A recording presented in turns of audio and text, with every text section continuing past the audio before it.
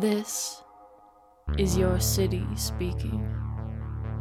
This is Satellite, the eternal city, your two-tiered home, your undying beacon of hope. I see all of you as you step from your homes, head to your work, board the trains, walk the streets. I see the CEO of SatCorp as he stands at the window of his skyscraper, thinking that the sheer height he stands at elevates him above me. He is wrong. I see the lower mechanic toiling under the tracks, comforted in the knowledge that at least they are held safe in their city's arms. They are also wrong. I see an old woman, clutching in her arms a picture of a red-headed girl, stumbling through the streets of Lower toward the neon sign that blinks with her final hopes. The investigator she seeks has yet to wake, but the old woman believes that this is the best, the quickest, and maybe the only route to find the red-headed girl who did not board the train home last night. Of all the citizens that I watch spin, she may be the only one that is partially right. But she is wrong in one important aspect. The girl is not simply missing. It is much more sinister than that.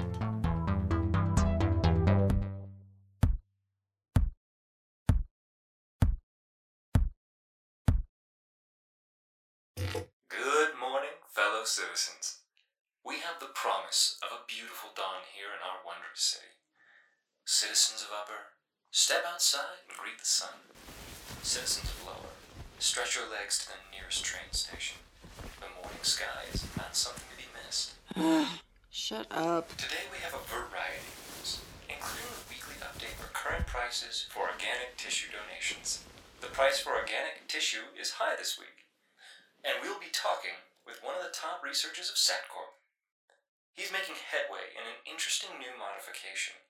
I won't spoil too much for you, but, well, I can't help but give you a little teaser, now can I?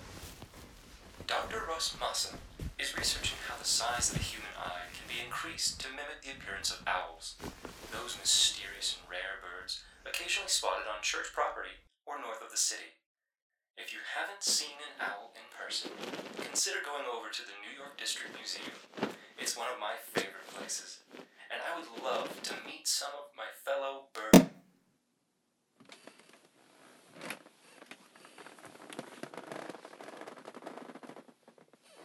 Jay Murphy was a little too cheery for me in the morning, but the annoyance his voice caused was a surefire way to make sure I didn't fall back asleep. I was only a little later than usual to the office, which was still somewhat disappointing since I lived in a small apartment directly above it. I was wearing my standard getup, a white, long-sleeved knit shirt, dark wash jeans, and polished Oxford shoes. I tucked my 9mm handgun into my shoulder holster and walked to the front of my office to unlock the door. It was barely after 8 in the morning, but I could already see the silhouette of someone standing on the other side of the door. The woman on the other side was slightly stooped and plump, with a wrinkled face and green eyes, red and swollen, likely from crying given that she was still sniffling. She must have been in her early 60s, which was a rare sight in Lower, since most people didn't make it that long down here. There was a piece of paper clutched in her hands, and I could just make out the logo for my office on the top of it before the woman slipped it into her jacket and cleared her throat. I'm looking for investigator Jack Hart. You found her? Oh, I'm sorry. I was expecting someone, something else. Yeah, people usually are. Come on in. I walked the woman past an empty secretary desk that was currently being used as storage for old case files in my coat and into my private office. I pulled back a chair for her to sit in and clicked on an old electric kettle that sputtered with a few sparks and then hummed to life. The woman looked around the messy office somewhat warily, but settled in with a look of determination. It was easy to tell the woman was nervous or scared, wringing her hands. How can I help you today, ma'am? Please, call me Esther. I'm here because my granddaughter is missing. The woman dug out a photo of a pretty girl with red hair and green eyes, and handed it to me across the cluttered desk. Freckles dotted her face, and she was giving the camera a warm smile. Pretty girl. That color hair and eyes is a rare combination nowadays. Her mother had it too. Did you go to the police? She's only been missing for a night. They won't look for her yet. How do you know she's missing and not just hung over at a stranger's house? Because she always comes home after work, even if she's going out in the evening. Want some coffee? Oh, no thank you. I ripped the top of the coffee packet and unceremoniously dumped it into the stained mug, filling it to the brim with the boiling water. All right, so your granddaughter... Amy. Okay, yeah. Amy didn't show up after work last night. Where's she work? She works at the bank a few blocks north of the Southern New York train station. A small one, just a local branch. All right. Anything else you can tell me? Yes, I know that there were some problems at her work.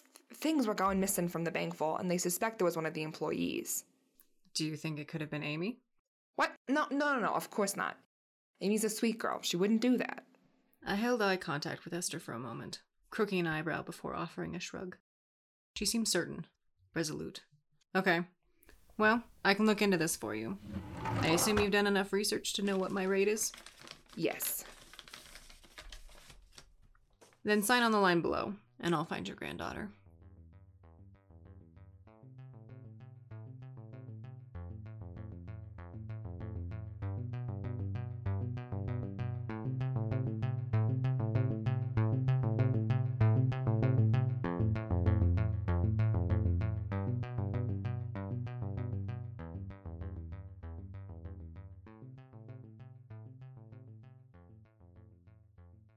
I had purposely bought a home and office space combo that was both near a train stop and near a WASP station so that I didn't need to constantly pay a taxi or own my own car to get around. While it could be dangerous to walk the streets of Lower, especially at night, the gun under my shoulder and the weight of the brass knuckles in my pocket made it so that I was rarely too concerned. Lower Satellite in the morning was a study in gray. Light flickered through the grates above in patches, disappearing occasionally as people moved overhead on the streets of Upper. Most people left the lights on in Lower at all times, so that the misty canvas was pierced by the neon shine of signs advertising everything from diners to organic tissue donation clinics. I passed by one such establishment that had a line down the block and briefly thought of Jay Murphy's morning broadcast. It made me sick. The bank was conveniently not too far away from the train station. It was a towering building, tall enough that the top of it was incorporated into the grating that separated Upper and Lower Satellite. I pushed open the heavy glass doors and stepped inside, noting that the WASP police detail had been augmented by a small private security force, dressed in black with a white lock logo on the front of their vests. The lobby was mostly empty, and my entrance immediately drew the attention of one of the tellers. He waved me over, offering a beaming customer service smile. The man had a name tag pinned crookedly to his lapel that read Martin Beasley. Good morning, ma'am. How can I help you? Morning. I'm looking for an Amy Rose. Any idea where she might be or when she might be coming in? I'm sorry, ma'am. It's against company policy to give out shift information outside of scheduled appointments. Feel free to call. Mr. Beasley, I'm Private Investigator Jack Hart. Please answer the question. If it would be better, we could talk in a private room, or I could talk with your boss. I reached into my coat pocket and withdrew my private investigator license, holding it up to the glass that separated us. Oh, of course. Investigator, follow me. The man led me out of the main lobby and down a small side hall. He seemed nervous, wiping sweaty hands on his jeans as he stared at the tile passing by below his feet. I'll get someone from management to come join you. Thanks, Martin. It was a few moments before a woman entered the room, wearing an irritated look and a drab pantsuit. She nodded a greeting and sat briskly at the table. I'm Mrs. Hevis. What is it that you're looking for, investigator? An employee of yours didn't make it home last night. I'm looking to find her. I assume you're talking about Miss Amy Rose? We're also looking for her. Please don't put your shoes on the table. Oh, my apologies. Old habit. Was she slated to work this morning? She was slated to be interviewed this morning. We've been talking with every employee concerning the items that have been going missing from the vaults. Yes. My client had mentioned something like that. You thinking that Amy might be your thief? Well, not only has she conveniently gone missing the night before her interview, but there was also a large heist last night, the largest theft of valuables yet. Maybe her final hit before lying low. Certainly seems that way. But I'll tell you what, if you find her or our missing items, I'll give you a bonus. I sent the case over to the local WASP station, but they've been taking their sweet time, as though they have anything more important to deal with. No promises. That's not the gig I'm working. But if you can give me a list of the missing items, I'll keep an eye out. Consider it done. That'll be the list from me. One more thing before you go. Can I take a look at your security footage from last night? We'd be happy to share it, but it doesn't exist. We have footage of the small heist that occurred, but the footage from last night is completely wiped. Strange. Last night is missing, but you still have tapes to the other night? Can you identify the perp on the tapes that you have? Unfortunately, the person in the tapes is, as of yet, unidentified. It seems they knew the location of the cameras and could keep their faces from showing directly into them. They were wearing some kind of disguise, maybe a wig. Smart. And inconvenient. Is there anything else you need, investigator? Not currently. Thanks for your time. The woman nodded curtly and exited the room, leaving me to be escorted down the hall by one of the hired security. The guard was close enough now that I could make out the writing under the lock logo, which read Lock and Key Security. I stepped out onto the streets and immediately looked up. There were cameras all over Upper Satellite, and especially around all the important places in Lower. There were very few places considered more important than the banks. I walked a widening circle out from the building, flagging every camera I saw in a message to a friend of mine that worked in the Lower New York District WASP station that could maybe give me the footage. On the brief train ride home, I sent another message to a few of my runners who did groundwork for me, asking them to scout the pawn shops for some of the missing items. Johnny, my most reliable contact, always had a way of finding things, be it drugs, missing items, or dangerous people.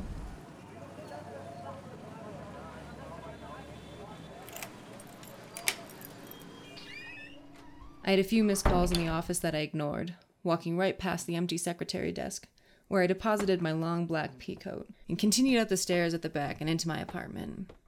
I poured myself a glass of motor oil whiskey, a Lower favorite, and sat down in front of my projector. All I could do now was wait.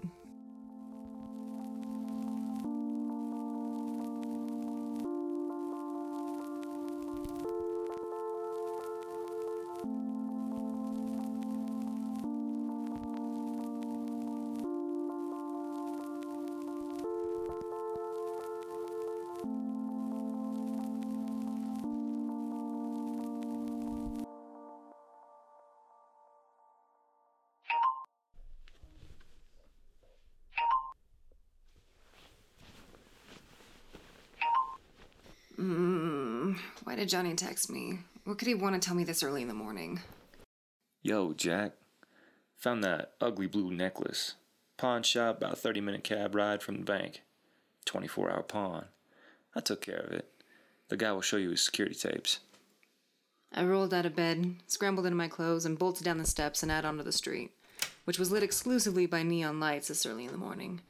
In Lower, the dawn came later and the sun set faster than in Upper, so I was used to navigating the streets in only the too bright, eerie glow of the advertisements that would burn themselves onto your retina if you stared at them too long. This pawn shop looked like any other, cluttered with old tech and jewelry that was worth way less than what was being asked. I approached a thin man with a gaunt face standing behind the counter that was leering at me like he already knew who I was. You that friend of Johnny's? That'd be me.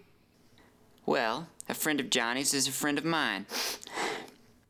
The man glanced around the empty store, his gaze lingering at the entrance as though he was checking to see if I'd brought along someone who'd bust him for selling stolen goods. It had to have been an act. Every pawn store sold stolen goods. It was damn near expected. Right, well, you didn't get this from me. He pulled out a tablet that had a broken screen with a chunk missing out of one of the corners and brought it flickering to life. The picture was fuzzy, but a man with dark brown hair slicked back and wearing a gray suit was clearly visible on the footage. I paused it right as the man looked up into the camera. Well, that's certainly not a red-headed woman. Nah, I would have remembered that. Tell Johnny we're even. Yeah, all right. A piece of friendly advice? If I were you, I'd either sell that necklace now or get ready to give it up. The miserable dawn was just beginning to drift through the grates above, dimming the harshness of the neon lights. I pulled out my phone, scrolling through the names until I found one of a WASP I could tolerate. Officer Dave Smith speaking. Hey, Smith, I got a lead on the bank case floating around your precinct. In return, you mind picking up a perp for me? Sure thing, Jack. I'll send a rookie to get him. Who you got for me?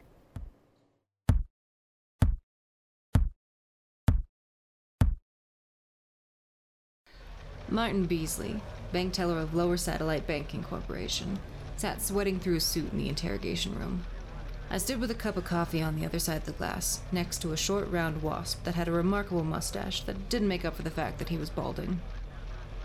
So, you think this guy had something to do with the missing girl? Not sure yet. But he seems to be associated with the bank robberies? Seems so. Wow. This is terrible. Come on, Jack, you gotta give me something. I'll give you something when you give me better coffee. I mean, buy the Redeemer, at least warm it up all the way. Martin Beasley looked even paler than he had before, if that was possible. All right, Martin. I have little time and less patience. Where's Amy? What? I don't know. No? Let me guess. This also isn't you selling a necklace stolen from the bank earlier this week, huh? Martin did his best not to look at the footage, as if that would save him. That's not... What could you possibly say about this? I wanna... Look, I don't care about the bank stuff. I care about your accomplice. After all, that heist you pulled off a few nights ago was enough to get you either locked away for life, or maybe even put to death, depending on the judge. What? No. Wait, that wasn't me. Like, in the same way that's not you in the picture? No, well, look.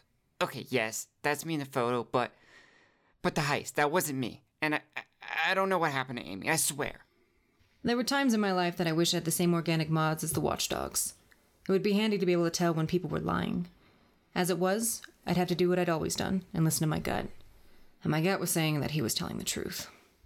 All right. If it wasn't you that pulled off the heist, then prove it. How? Walk me through how you stole the original items, and then tell me where you stashed them. If I do this, will I get, immunity? Okay.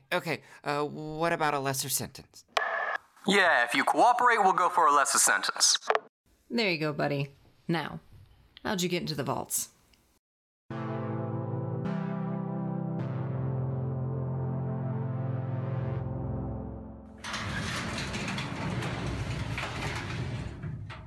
Well, looks like he was at least partially telling the truth. The boxes are in this unit, just like he said. Think he's telling the truth about not being involved in the larger heist? Yeah, I do.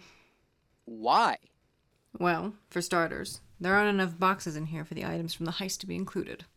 So, we could have had them stored someplace else. Why would he pay for another storage unit when this one was only half full? He isn't savvy enough to think of dividing the loot. He isn't really even savvy enough to be a criminal. I mean, we caught his face on the security footage in the pawn shop.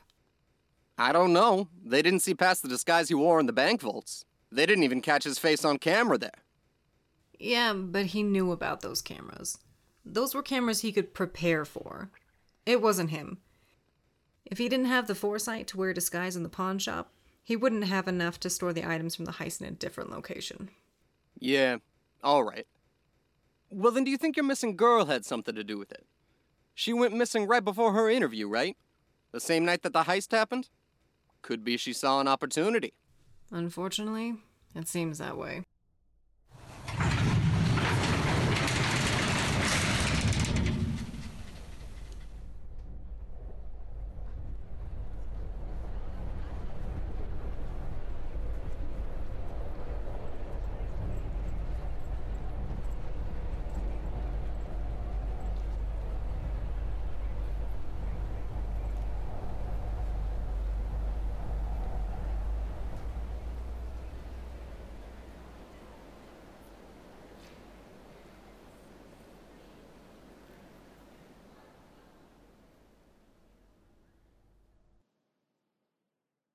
The lights in my office were off, and darkness had swept Lower Satellite up in its wake by the time I got back to the office. It was all I could do to kick off my shoes and drag myself up the stairs to my apartment, mind already focused on the lucky coffee I was going to make. Tonight would be a 3-shot of whiskey and an equal amount of coffee kind of night. Something was weird about the case, but I couldn't quite put my finger on it. Hopefully the caffeine and booze combination would loosen up my muscles and kick my brain into gear.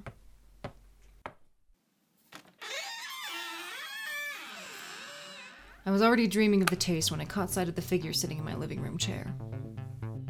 Scrambling out of my jacket, I pawed for my gun, spinning on a woman with short, curly blonde hair and blue eyes who was beaming at me, sitting with perfect posture and a container of something on her lap. One of the most dangerous women in Satellite crooked an eyebrow at me and winked one of her big, bright eyes, the mechanical one. I could tell by the way that the pupil adjusted to the light like a camera lens. Is that a gun, or are you just happy to see me? By the Redeemer! The woman waited patiently as I reholstered my gun and finished hanging up my coat. Delilah had the look of someone who brought cookies into work on Mondays and made sure to ask how your grandma was doing. She practically oozed innocence, with a megawatt smile, cheeks so rosy they looked like apples, and fingernails painted to match her dress. Now, Jack, I know you know how I feel about taking that name in vain. Now, come sit with me. All right, Delilah. How'd you get in? What, like it's hard? It's a deadbolt, Jack, not a T265 bolt lock with a retina scan. Plus, maybe if you either had a secretary or answered your phone or listened to your voicemail. I get it, Delilah. What's up? Well, I got your footage and some cookies. It's going to be a long night for you, and there's a lot to look at. Delilah deposited the cookies and the data chip into my lap and leaned in close, pressing a kiss to my cheek and grabbing my chin to force me into making eye contact. You are one of my dearest friends, Jack. So get your shit together. I will. See you in a few days for the show? Of course. You know I never miss a meetup of the Sleepless.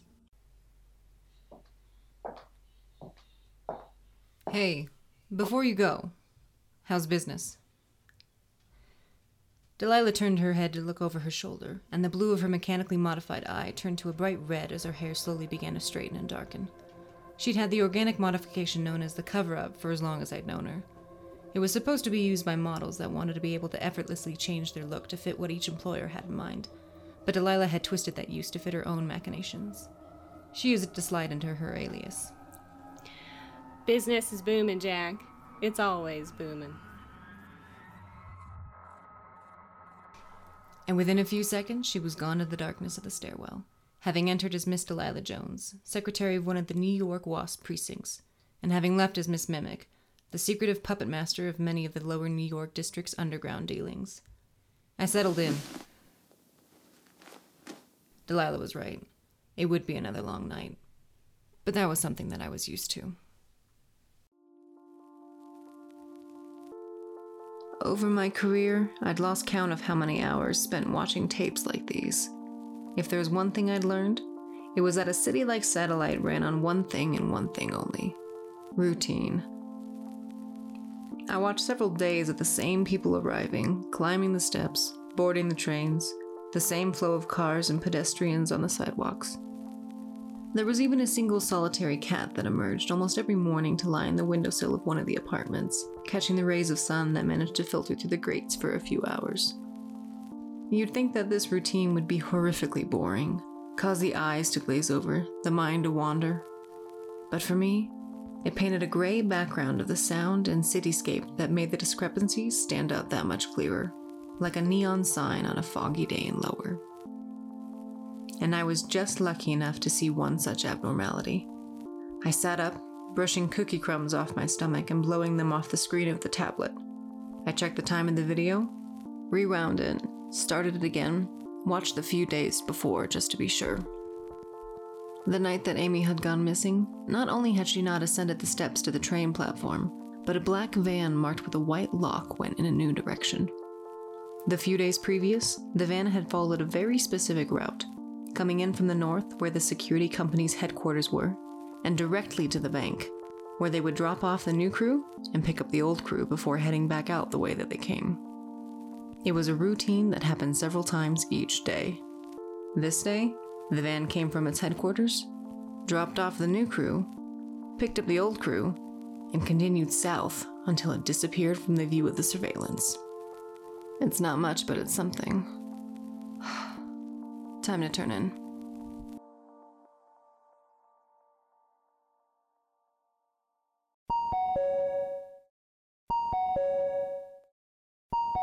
It was a bright dawn in Lower Satellite, glaring enough that I had to squint, barely able to make out Officer Smith's name on my phone as I crossed the street. This is Jack. Hey, Jack. Officer Smith, nice day, isn't it? A rare day. Must be cloudless and upper. Must be. Look, sorry to get straight to business. Don't apologize. That's my favorite kind of conversation. Of course it is. Look, when you're done with this robbery... Missing person. Whatever. When you're done with this case, can you swing by the station? I could use your help. We've had a spike in cases of the illegal flesh trade, and I could use a second set of eyes that hasn't been staring at these case files for days. Of course there's a spike in cases. Have you seen the prices they're offering? I've considered selling myself. I mean, just think about what you can get for an arm and a leg. Jack, this isn't funny. Of course it's not funny, but what's my alternative here, Smith? Wallowing in the knowledge that people are selling each other for parts? By the Redeemer, it's bright out today. Look, all I'm saying is that if you offer premium prices for a fairly easy obtainable resource, who is surprised when people find ways to take advantage of that? If you want to fix the problem, maybe call the donation places and tell them... Sheesh, Jack, I get it. Can you come by or not? Yeah, I can come by. Regular consulting fee.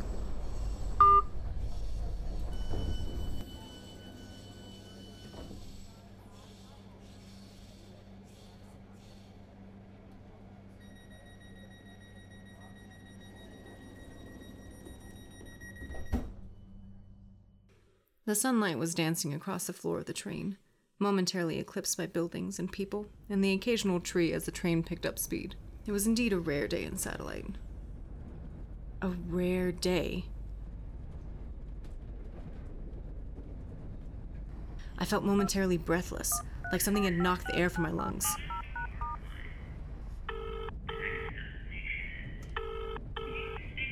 You've reached Officer Dave Smith. Please leave.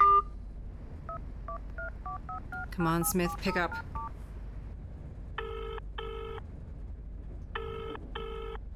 By the Redeemer, Jack, is this some kind of an emergency? It's a rare day in Satellite. What? It's a rare day. You said you've had spikes in the flesh trade, right? Yes. Jack, what? Shut up. My missing person has red hair and green eyes. A rare combination in Satellite's demographic. What if she was mixed up in your case? Think about it, Smith. A regular common person like you or me could get a month of our rent if we sold an arm. Imagine how much you could get if you were Amy. It'd be at least double. At least. Jack, if that's the case, you need to tread carefully. We think that the person who's creating false identities and dissecting the corpses has been doing this for a while. We're finally closing in on him, but he spooks easy. Get out of the way! Hey, what? Smith, I'm on my way to interview the security team now. My bet is that they're involved, and me pressuring them might spook them into showing me where they have Amy. Keep me updated. If it looks like this is related, we'll send you backup.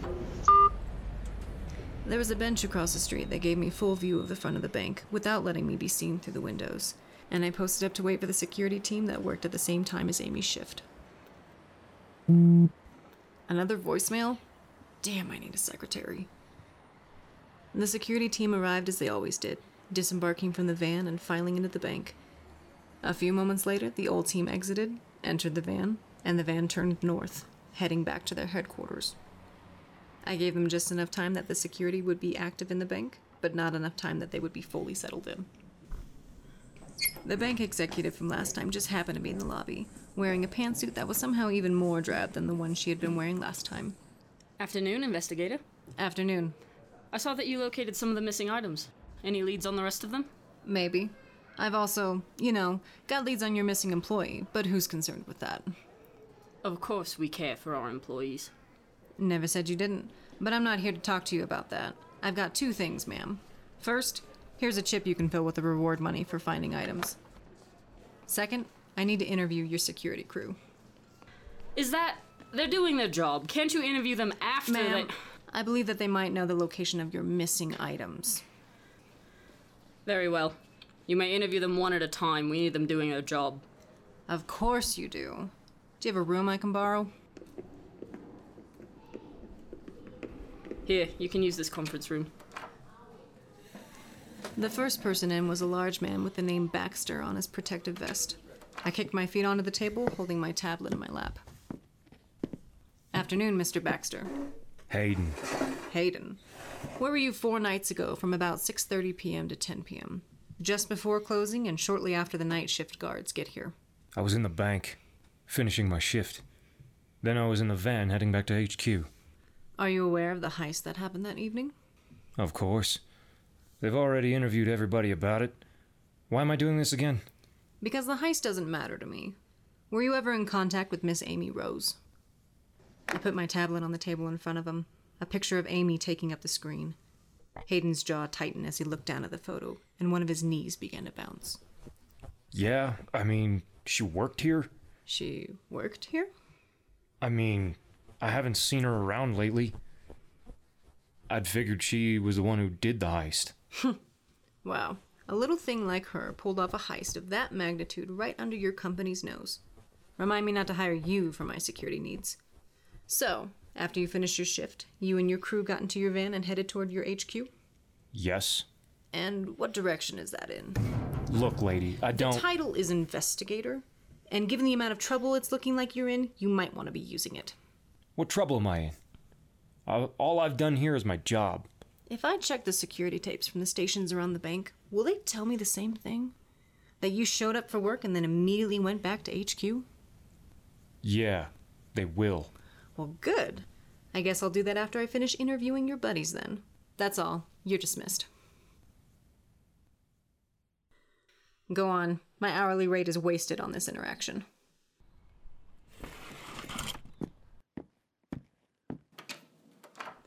Be a doll and send in the next one, will you?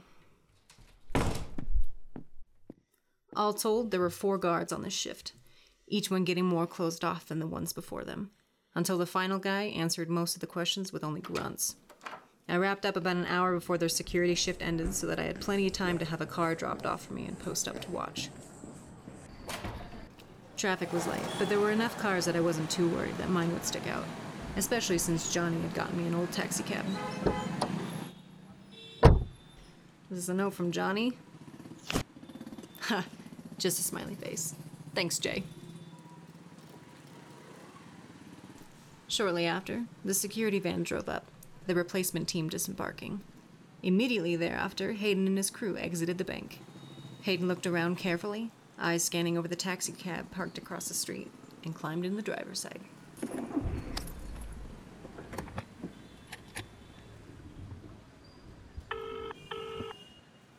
Officer Smith? Hey, Smith. Looks like it worked. They're headed south, not north toward HQ. Hopefully they'll lead me straight to Amy. I'll let you know the address when we stop. Sounds good. And Jack, remember, don't engage. This is bigger than a missing person. We need to catch the flesh trade counterfeiter. You should come up with a snappier name for him. Like, just the counterfeiter. Or the surgeon. Or the butcher. It'd be easier to get your point across, and maybe would make you feel like you were actually doing some police work. Fuck you, Jack. I couldn't help but poke at him. Smith wasn't a bad guy, but WASPs, and most positions of power for that matter, had a way of benefiting off of the citizens of Lower that left a bad taste in my mouth.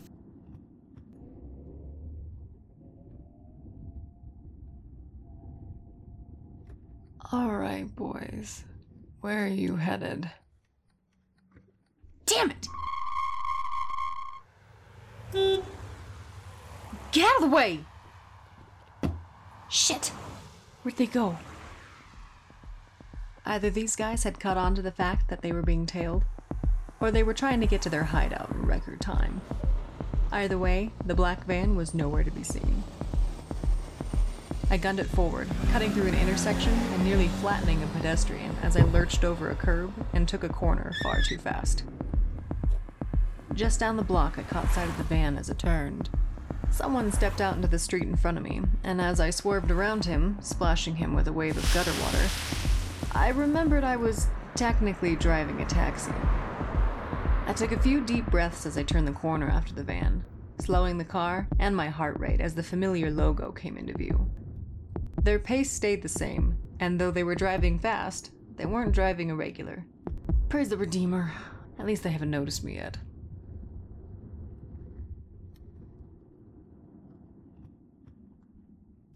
I followed the car for another 10 minutes, and when I pulled off to the side of the road, I drove past them, turned the corner, and parked, texting Smith the address. It was getting dark and lower, the grates lending extra shadows to my walk as I moved carefully up the sidewalk and ducked down an alley next to the remnants of the house that the crew had entered. Through a broken window, I caught sight of someone lying on the ground, curled tightly into a fetal position, bright red hair strewn about them on the floor. Amy. The girl was breathing, but barely, her eyes closed and skin even paler than in the photo that Esther had given me. There was blood on her temple and at the corners of her mouth. Next to her in the room was a haphazard pile of items. A large collection of jewelry, ornate boxes, even a few bottles of some kind of substance strewn about. The items from the heist. What I'm saying is we don't have time to wait for him. That woman is going to check the tapes and see that I was lying about returning to HQ. We have to do this now. With any luck, he'll get here before we have to move the body. If not, well, I think she'll be a rare enough catch and worth enough money that we can find someone who will look the other way if the paperwork doesn't match up exactly and the body's a little damaged. I pulled out my phone, sending another text to Officer Smith. You're running out of time. They're going to kill her. Stay where you are. This is bigger than her. That's an order. Fuck him. This isn't his case or his call. How are we gonna do this? Just shoot her? No. We need to have her intact if we want to make the money. Whole bodies fetch more. We'll need to suffocate her. Get me something, like a pillow. I don't got any of that. This house is just bones. Fine. I guess we'll have to strangle her. I'm not gonna do that. Fine. Get out of the way. The second guy took a step back, and a third walked into the room.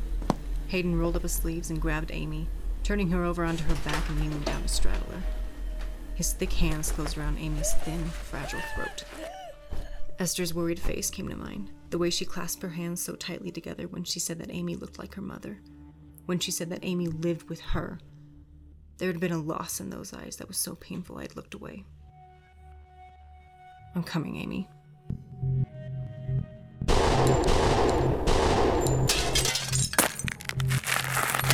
Stay down or die.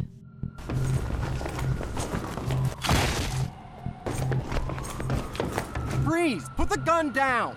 About time. Damn it, Jack, I told you to wait! We just lost our chance at our guy because of your stunt. Hey, medics, forget these assholes. She needs your help. She's breathing, but it looks bad. Jack, are you— Am I what, Smith? Am I listening? Am I happy? What in the name of the Redeemer made you think that I would be able to stand by while they strangled a woman to death? I gave you an order! You're not my fucking boss. Move! Stretcher coming through! Get out of my way, officer. And next time, if you're gonna tell me to let someone die, don't bother calling. I hopped back in the taxi, sending a text to Johnny to meet me at the hospital to pick up the car.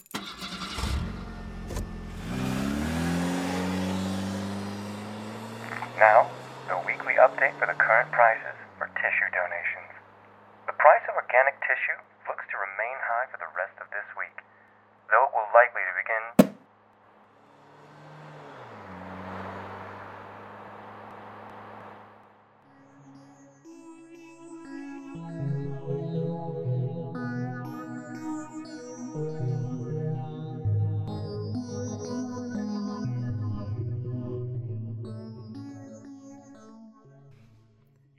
Esther Rose sat across me at the desk, somehow both elated and devastated. I'm sorry, Jack. I didn't know the investigation would take this long, and I can't afford to pay you. At least not right now. I might be able to work something out with Amy once she's back working at the bank, or I could maybe sell while the prices are high. By the Redeemer. Look, if that's your only option, I would rather you didn't pay me. It's not worth it. Thank you, Jack. But I don't want to leave you uncompensated. Maybe I could work the debt off? Doing what? No offense, but you don't exactly look like someone who could be a very good runner. Your ground game is probably bad at best. Ground game? Runner? Never mind. I don't know about all that, but I had noticed that you have a secretary desk out front.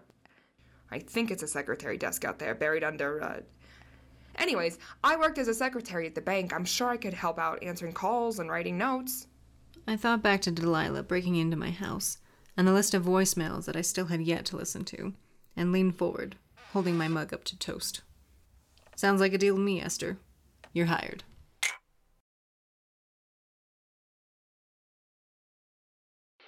Once again, fellow citizens, we find ourselves beginning another bright day together, riding the wavelengths of the radio into our morning rituals.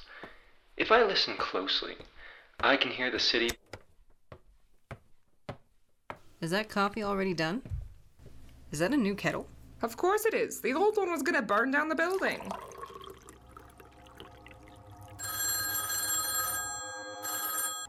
Hot investigation, how can I help you?